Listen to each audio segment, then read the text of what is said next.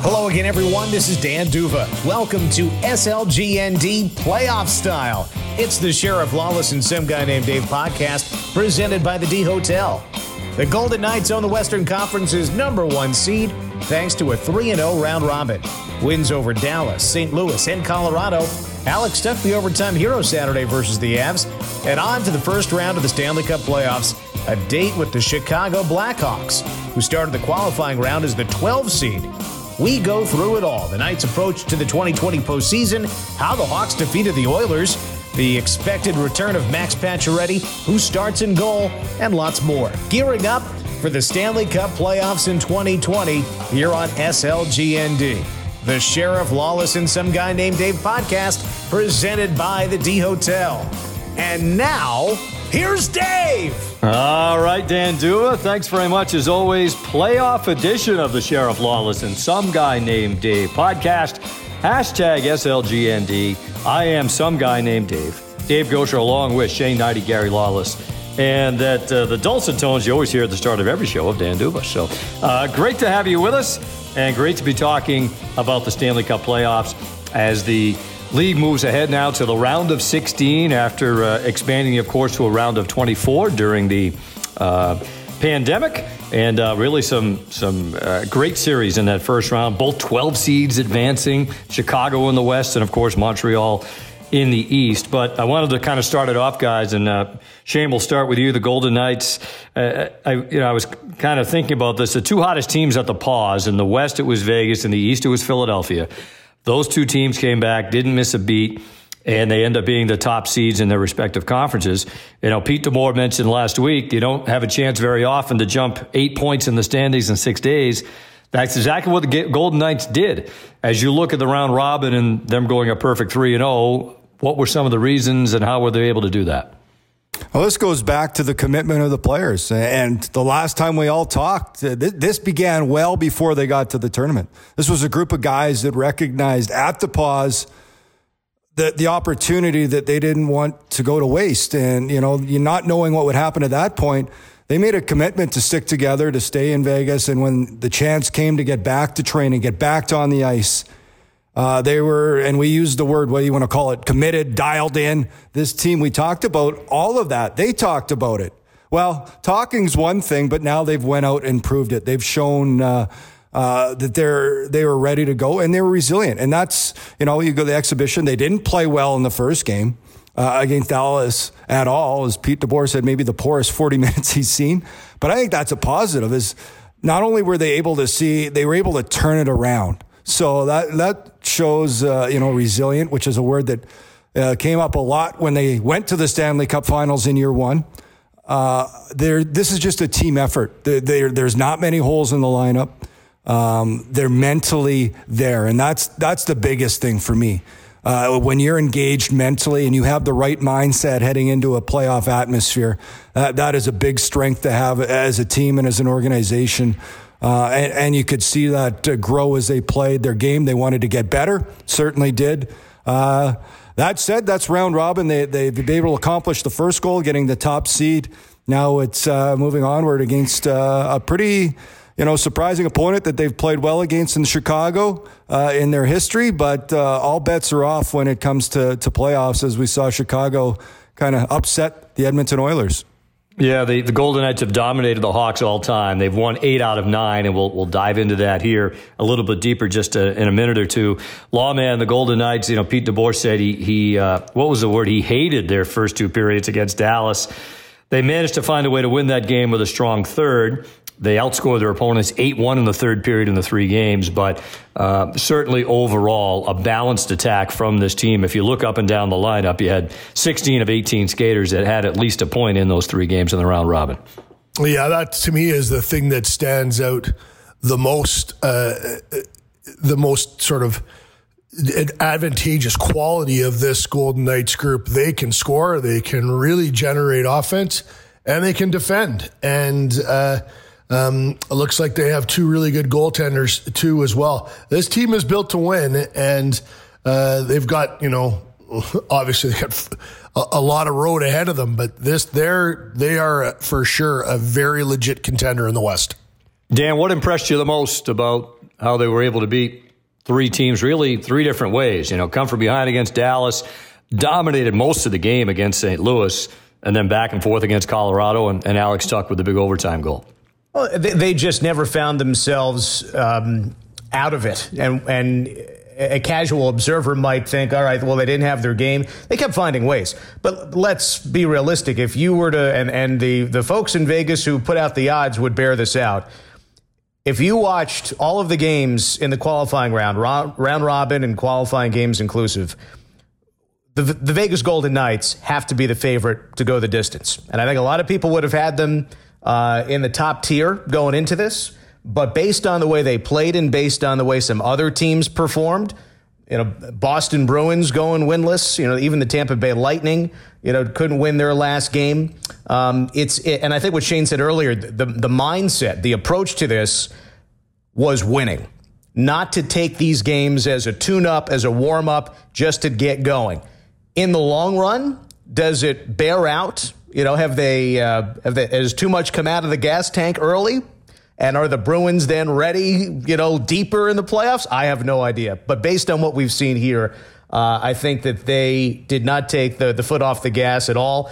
I think that we have seen the further emergence of Mark Stone as the leader of this team. And Pete DeBoer, in one of our pregame conversations, compared him to Joe Pavelski and their leadership qualities. And we saw in that game with Dallas how those two players were trying to lead the way, and not just in their production, but in their emotional and psychological approach to all this. And I am no psychologist, but it seems to me that the mindset of this group, whether it's from the head coach, from the leading player in Mark Stone, has the rest of the group doing the things that win. And other teams don't embody all of those qualities. Shane, I wanted to pick up on Dan's point. As a former player, there's no question that, and they talked about this openly, Pete DeBoer right on down the line, they wanted to win the round robin. Now, I think we all agree it's not the be-all, end-all. It's not like they're not going to get in the playoffs. They were already in. Other teams, it seems, either they've not taken that approach or not everyone is on the same page in terms of the approach. We've seen some good teams that, Pittsburgh out. I know they were in the play-in round, but they're out. Boston did not win a game. They haven't won a game since they came back, exhibition or round robin. Where do you fall on this? Can you ease into it and then flip the switch, or is that easier said than done? It'll be interesting to watch. The big thing, I think, for the teams that have had success is they understood and learned how to play without fans quicker than the other teams. They got their game to an elite level through their team. The only way to find that momentum shift is on the bench, is through your guys, through that group. And I think it's a tough thing to switch when there's, how do you garner momentum in a game with no fans? Well, it's through your play, a goal. We certainly saw that. Mark Stone's goal completely flipped the momentum of that game. I think in Dallas, you saw momentum shifts. And then being able to weather if it isn't going your way. Late goal against Colorado, they were able to wipe that away. And so those little details to the game that I think the teams that have won have been able, for Montreal, you think of those lower seeds, they go in, and we've seen this mentality, nothing to lose. The pressure was on the Edmonton Oilers. The pressure was on the Pittsburgh Penguins. The pressure was on the Toronto Maple Leafs. Those teams go in and they just play. And I think the ups and downs are much greater. You really have to manage that. There's a lot more to just playing to get to your top level. I think the mental side, and John Tortorella talked about it actually, I believe, after the game, how big the mental side of the game is right now in this situation and the way they're playing playoffs. Well, you look at Columbus, and they had that big collapse in Game 4. They were able to flush it, come right back and win Game 5 and knock out the Leafs. So you've got some good teams that are out. But if you look at the Western Conference, the Golden Knights had a terrific game against Colorado the other day. Really, the two teams that have, I think, performed the best so far in the round robin games. St. Louis still trying to figure it out. Dallas needed a late goal to come back and beat St. Louis yesterday in the shootout. So the Golden Knights have put themselves in a great spot. Lawman, the goaltending situation has been talked about a lot, but now here we are in the eve of the playoffs. They've never had a goaltender until this year, other than Marc-Andre Fleury, play a playoff game for them. That has changed quite obviously now with the addition of Robin Lehner. What do you make of the goaltending situation as they get set for Game 1 against Chicago? Well, there's going to be a lot of noise about who the Game 1 starter is, and for me, it's a little bit of a non-story because both goalies are going to play, and both goalies are going to play this week. They got a back-to-back Saturday, Sunday. The same guy isn't playing in both those games. So, and we don't know what DeBoer has planned yet.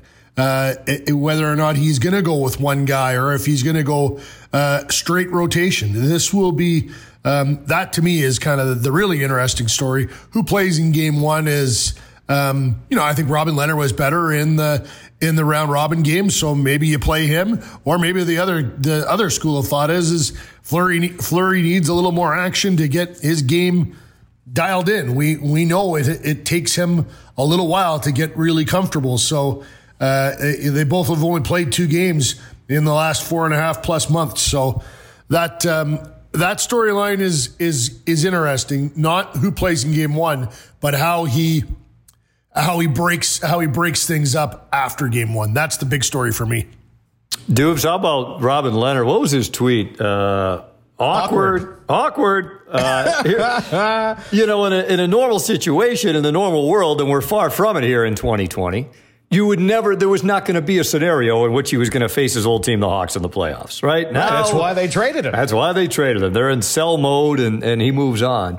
But it'll be, to be able to see that matchup, and let's say it's as early as game number 1, against a team that he knows real well. But he's still, knock on wood, and I'm tapping myself on the side of the skull, perfect so far, right? As a member of the VGK, 5-0, 3-0 in the regular year, 2-0 in the playoffs. A trade that really, when you look at how everything is unfolded in our world and in the NHL, has whatever the future might hold, has already paid good dividends for this team.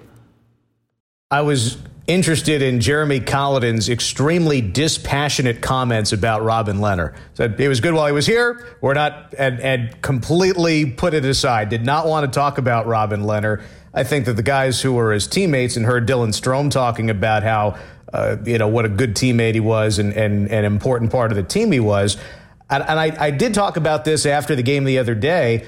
When you are a player going up against your old club and you want to win even more, to beat the team that didn't keep you for whatever reason, and how that affects Robin Lehner in particular. So, Shane, I'll put it to you. When you go up against a former club, you want to win the game. Is that always a good thing, or do you grip your stick and does it, do you shoot yourself in the foot as a result, or does it, in your experience, turn out to be a better thing?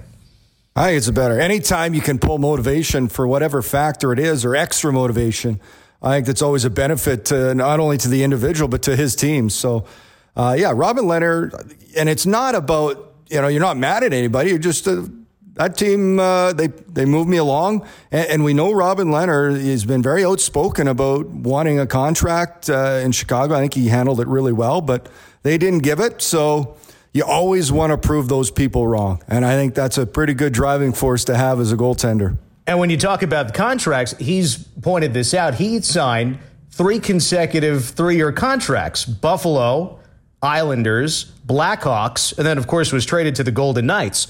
So while there's something to show to the Blackhawks, I think that he knows the eyeballs are on him, not only in Vegas and Chicago, but general managers around the NHL, knowing that the salary cap will remain where it is, that the dollars are going to be at a premium, but that he is deserving of a number 1 job somewhere, or at the very least a contract that is more commensurate with his performance. Now, $5 million 1-year deal with Chicago this year, but with the Islanders, what a steal! $1.5 million last year, and that was the lone postseason that he had experience in, and that's where it's a little bit interesting for me when we talk about the goalies.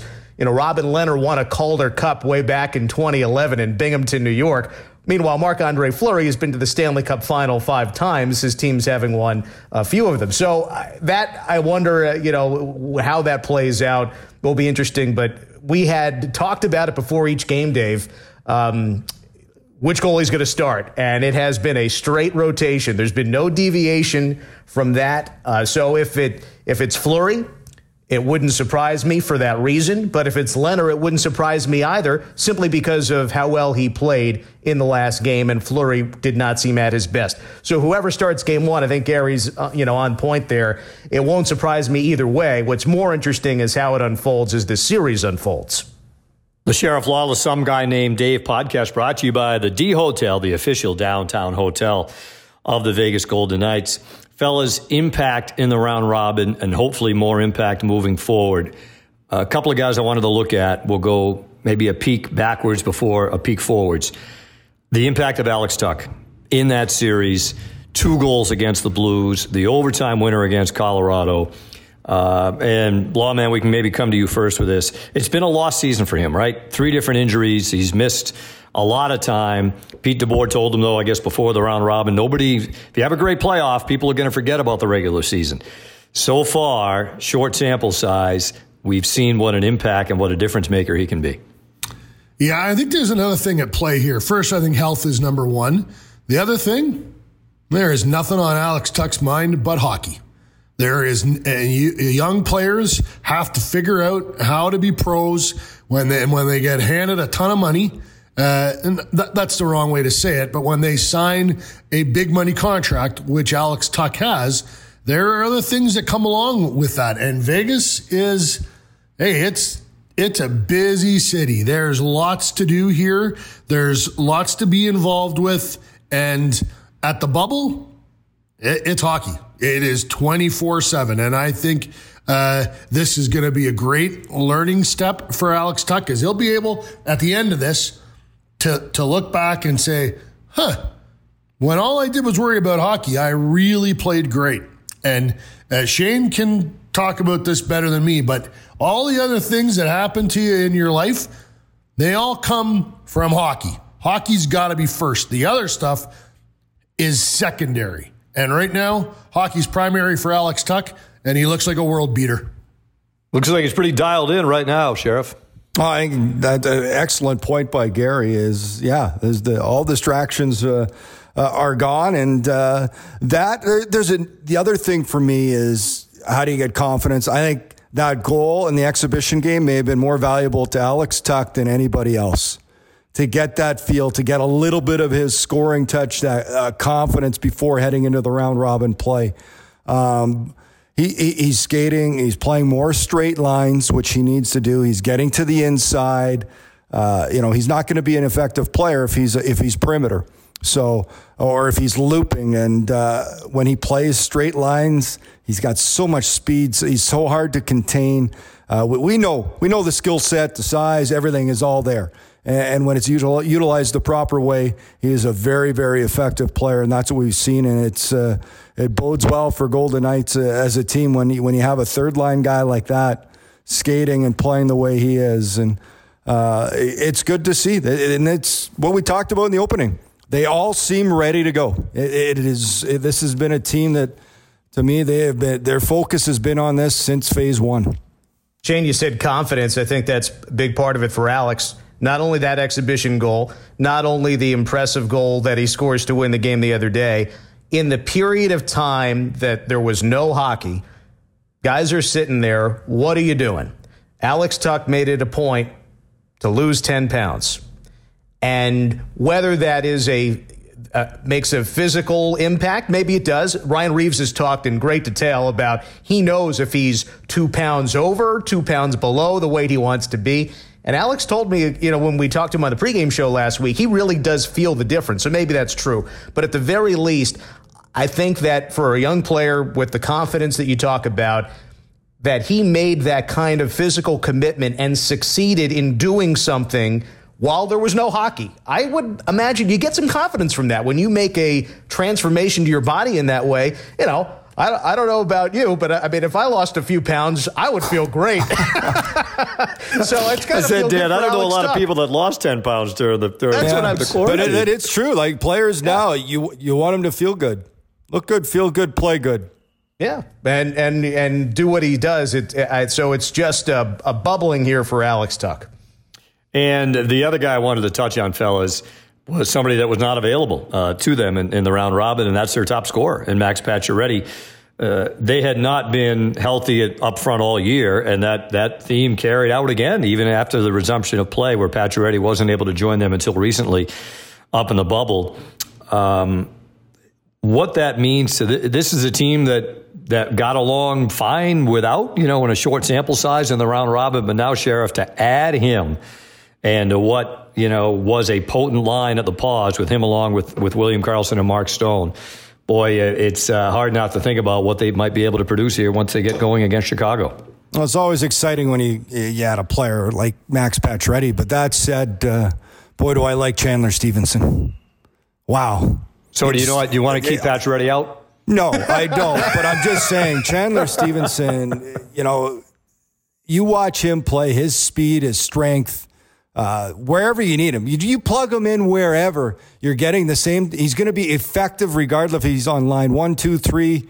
You won't see him on the 4th, possibly. But if it's center, wing, shorthand, I just, it just shows to me his strength, how much he's grown as a player, and what a pickup that is, like their other ones. But yeah, you want to bring Pacioretty back. This is, that was the excitement going in. Pretty much we were watching the last phase before they're heading to the bubble, and all of a sudden we're like finally going to see a healthy lineup.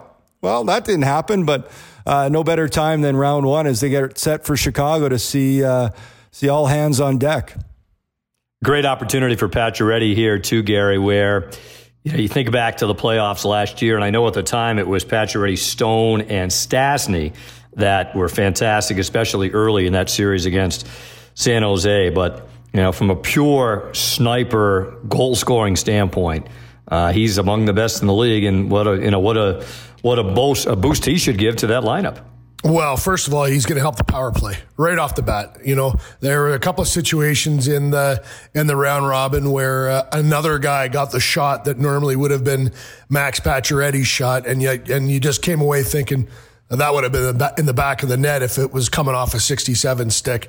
And then, listen, we saw it that they had instant chemistry, Karlsson, Stone, and Pacioretty, and they are going to be an elite line in these playoffs. They are, and that's the one thing with Stevenson up there. It strengthens the whole lineup.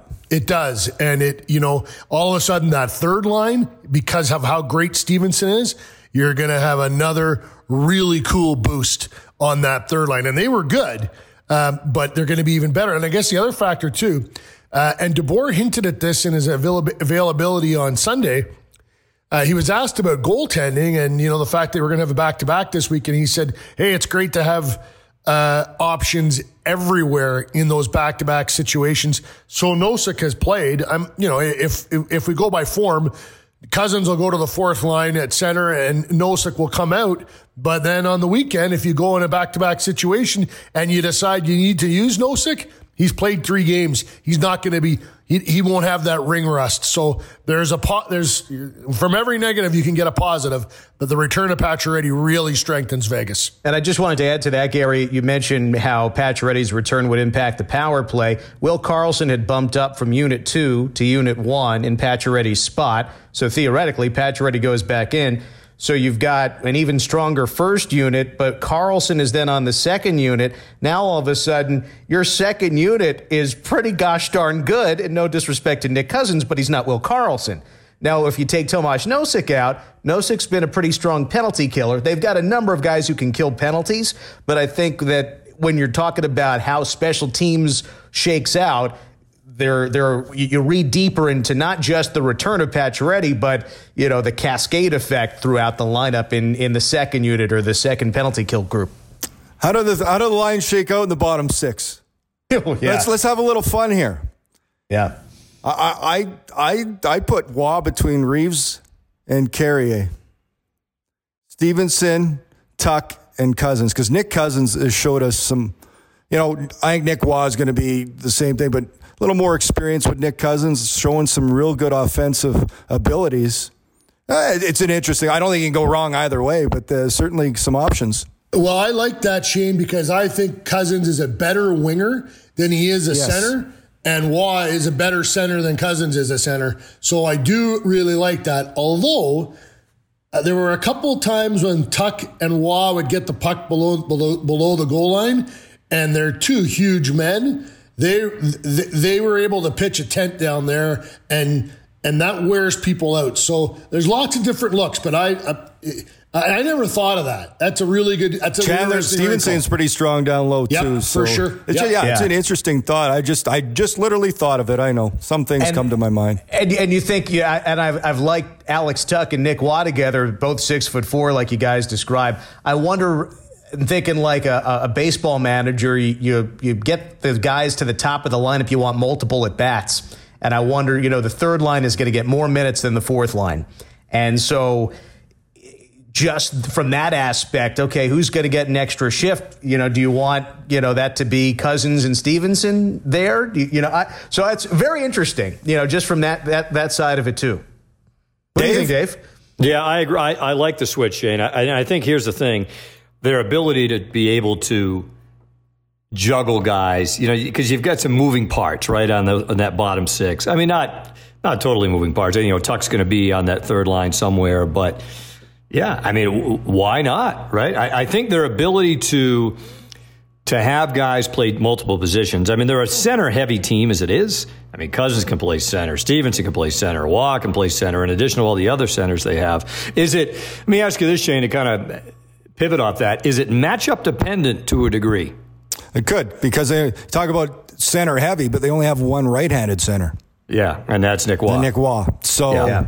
And then there's the face-off side of things, too. I mean, like of all those guys, like Tomas Nosik's the only guy who's taken a lot of face-offs. I mean, Cousins doesn't take a lot of face-offs, and in the one season where he did take a lot last year, the numbers were not great. So, like, there's another wrinkle into it. And you want to have somebody, especially if it's a D-zone draw after an icing, that you can trust to win a face-off.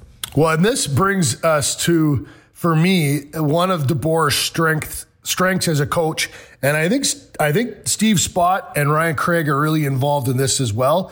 Against Dallas, when things weren't going well, he jumbled his lines, and he will coach to the situation. And Spott is a master at that. He's a big face-off guy. He studies it. He has. I know that when they have an important draw, there is thought behind who's out there, what they're going to do if they get the puck, what they're going to do if they don't get the puck, and Spott is in charge of a lot of that. Maybe they do a bunch of different, they do different looks at different times within a same game. Pete DeBoer is not going to just, because he started a game with 4 line combinations, he's not going to finish a game with those same combinations just because that's the way he started. He'll adapt and he'll adjust. Well, and that's the depth. You look at and I imagine we'll look at Chicago.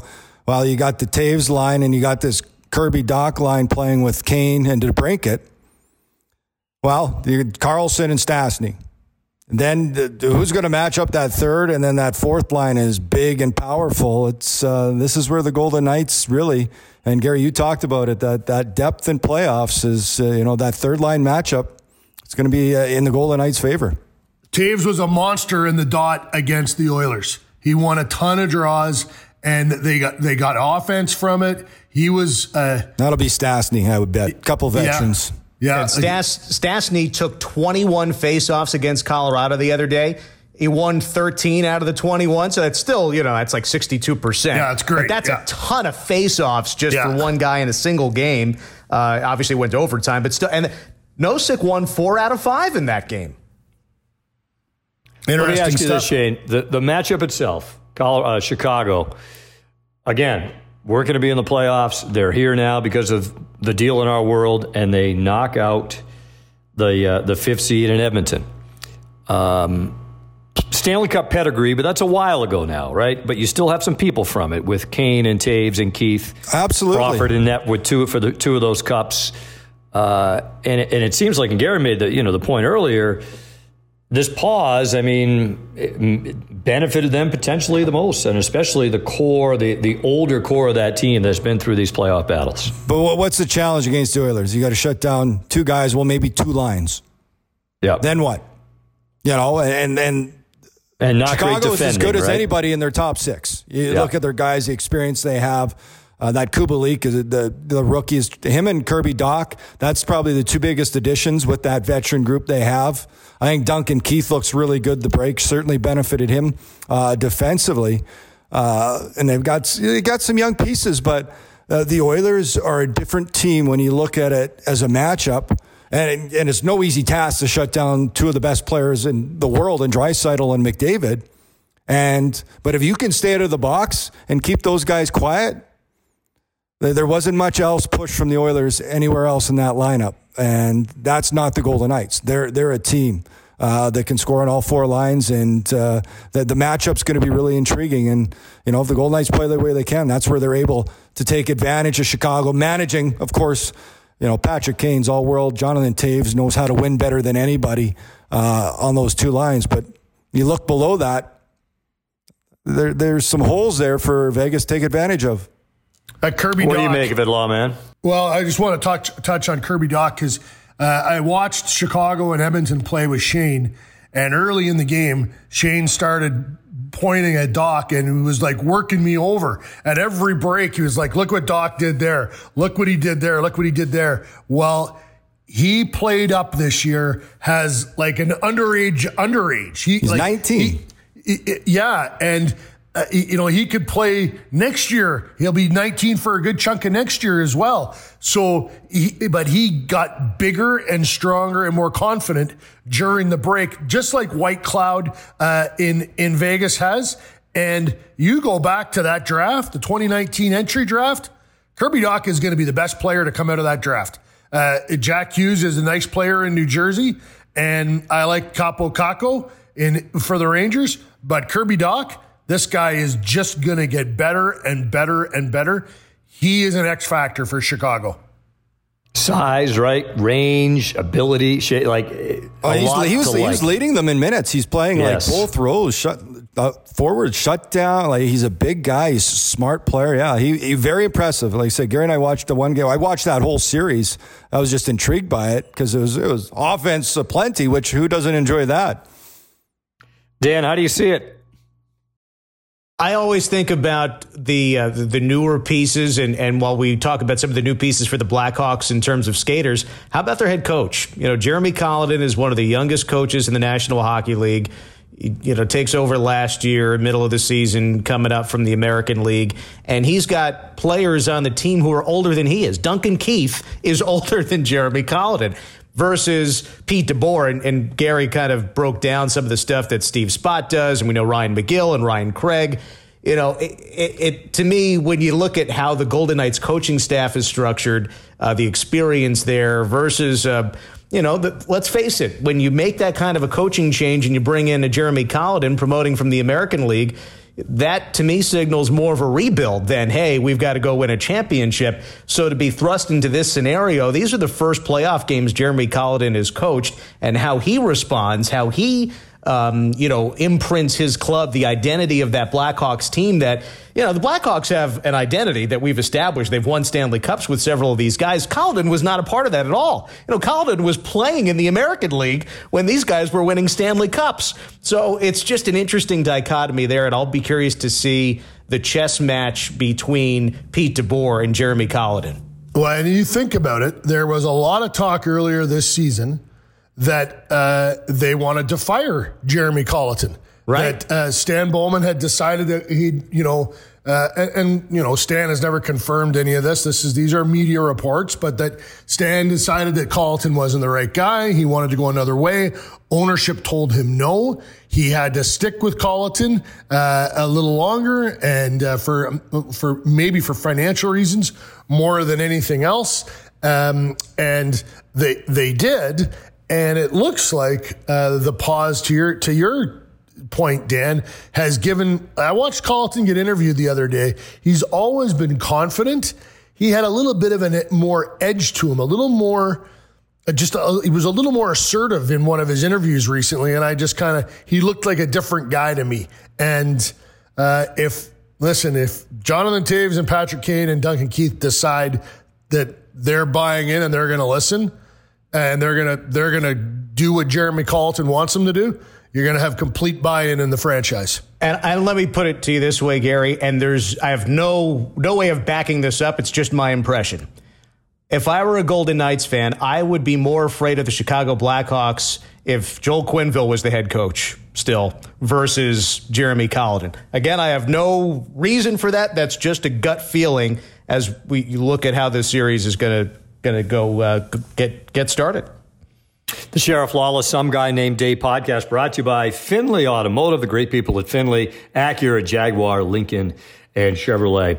All right, guys, I want a quick little look around other series, but I want to phrase it more this way. Shane, we'll start with you first. Of the teams, a team in the East and the West that you think might be in the most trouble, the most peril, that could get bounced earlier than most would think they would. Any who comes to mind when you kind of run through Tampa Bay Lightning, unfortunately. Yeah. Stamkos out. We're waiting to hear about Hedman. It didn't look good for Hedman. And who are they meeting? I know they'll be fired up to play the Blue Jackets after what happened last year, but this Columbus team just unfazed. They just go about their business. They expect to always be the underdog. The Tampa Bay Lightning, you can put the Bruins in there too. They have, playing Carolina. There's some teams you never know what's going to happen. You really don't. In the West, I just don't think Dallas has it. Playing the Flames, who finally, won a round. They need their top guys they seemed a little more depth in Calgary to take, they had some luck on their side against the Winnipeg Jets, and the Jets losing two of their top players to unfortunate injuries. But I see Dallas. Tampa's the team a little concerned with those injuries. We'll see how serious it is. But you lose a guy like Victor Hedman, that is massive. A perennial, Norris Trophy candidate, winner. Vasilevsky could save them. There's going to be some more surprise. That's why I love this. We've already seen some, and we're going to see more. Yeah, Stamkos hasn't played since the end of February, Dan.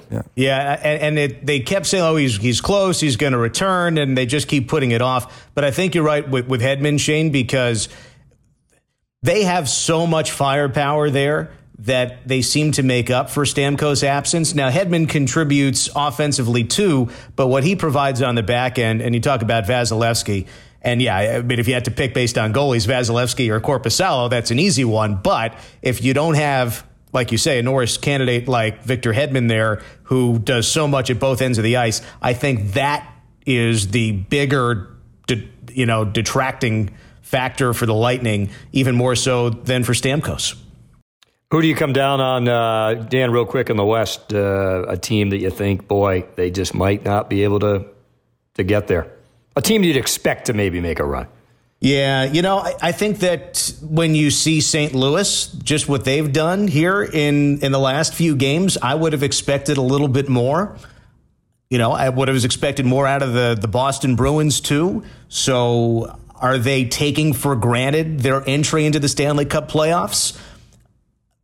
Can they, as we talked about earlier, can they turn it on? Not to say that St. Louis has been terrible, but I was expecting more from them in the game against the Golden Knights.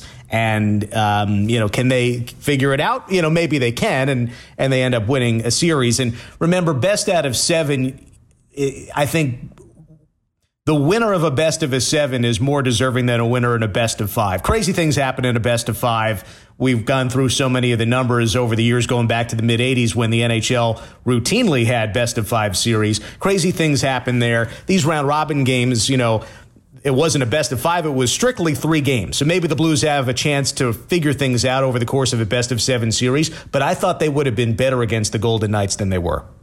Lawman, who's in the most peril? Yeah, well, I agree. For me, it's St. Louis, and we heard a ton during the pause that they didn't want to play.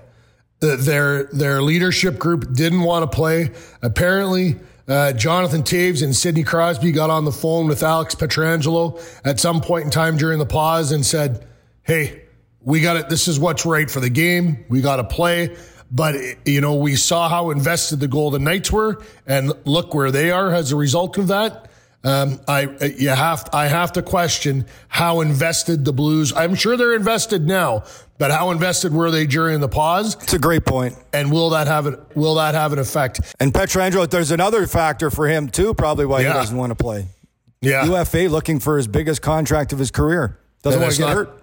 And the other side of it is the money's not going to be there, right? Like he might be able to go to a place that has the money, but it's not going to be a contender. You know, he might be going to a place where he has to spend the next 5 years losing, and how much money is that worth? The other team, and I think there's going to be a furor in Montreal at some point in time, because I think that the bubble is going to burst for them against the Flyers. And that'll be interesting. Alain Vigneault and Mike Therrien, both former coaches of the Habs, going up against Claude Julien's club. I think the Flyers are really good. The combination of what Ron Hextall did during his time in Philly and what Chuck Fletcher has done to kind of get them over the hump, they're scary. And when Toronto or Edmonton or Pittsburgh or whoever wins the lottery today, there will be people in Montreal that are complaining that this great next young French-speaking superstar they're not in the running for him. And then when they get bounced in 4 or 5 by the Flyers, there won't be the riots like the night that Clarence Campbell suspended the Rocket, but it won't be happy. La Belle Province will be pouty. So you can never have everything. You win a playoff series, you should be happy, but you can't be happy because you can't be in the lottery for the French boy. There you go. There you go. The ninjas on Carey Price. You know, I said this weeks ago. One of these teams that's not supposed to go far, will have it's great. Who knows? Carey Price could just say, "I'm going to play the best hockey that I can, and that is going to be enough." Maybe it's not, because I think you're right. Flyers have a pretty good goalie too. Yeah. So that could be the overwhelming factor. Yeah, I would think so too. But I expect a sweep. Yeah, and it's whether it's Carey Price in Montreal or someplace else, just to see if there's a goalie that does something for a team that should not be advancing, but because of that goalie, whoever it is, maybe it's Korpisalo, like somebody like that, too, that could just take a team to a place that we didn't expect. I hope it's not Corey Crawford. Markstrom in Vancouver is an interesting guy too. A lot of people said that he should have garnered some Vezina noise, and he didn't. And I'll be honest, Travis Green has got something cooking there. Vancouver's better than people think. Yeah, just real quickly on my end, I think in the East you guys have touched on it. Tampa Bay, if their 2 best players are not part of it. Boston, their top line didn't produce anything really in the round robin games. And then in the West, I look at Dallas. At least the game against Vegas, their best players, Sagan, Ben, Radulov, Gurianov, non-factors in the game. I think they combined for 1 shot among their best players. And I just wonder where the Blues are mentally. You know, they grind all the way out to a Stanley Cup last year. I know they've had this lengthy pause, but, Craig Berube said it after the game against Vegas. Their intensity level has to come up in a big way if they're going to be where they need to be come playoff time. So another storyline in Dallas, Dave, to watch is if they do get bounced quick. I think then the owner there, Ghilardi, will look long and hard at Rick Bowness, and I have to think that the number 1 guy to end up in Dallas or in the top 3 for sure is Gerard Gallant is on that list. Well, it'll be interesting, guys. We can't wait. Of course, we'll have full coverage on the TVs, on the radios, of course. The schedule, and most of you probably know it. Game 1 starts Tuesday night, 7:30. Game 2, Thursday. Duck out of work early, whether you're working from home or in the office, tell the boss Shane said it was fine. 2:30 game on Thursday, and then 5 o'clock on Saturday, and 3:30 Sunday. That's a quick turnaround back-to-back. So, all right, boys, we're all raring to go here after the round robin. The Golden Knights and the Chicago Blackhawks. Stanley Cup playoffs, best of 7. We'll have it covered for you on every possible way. Radio, TV, social media, whatever your pleasure is. Thanks for tuning in.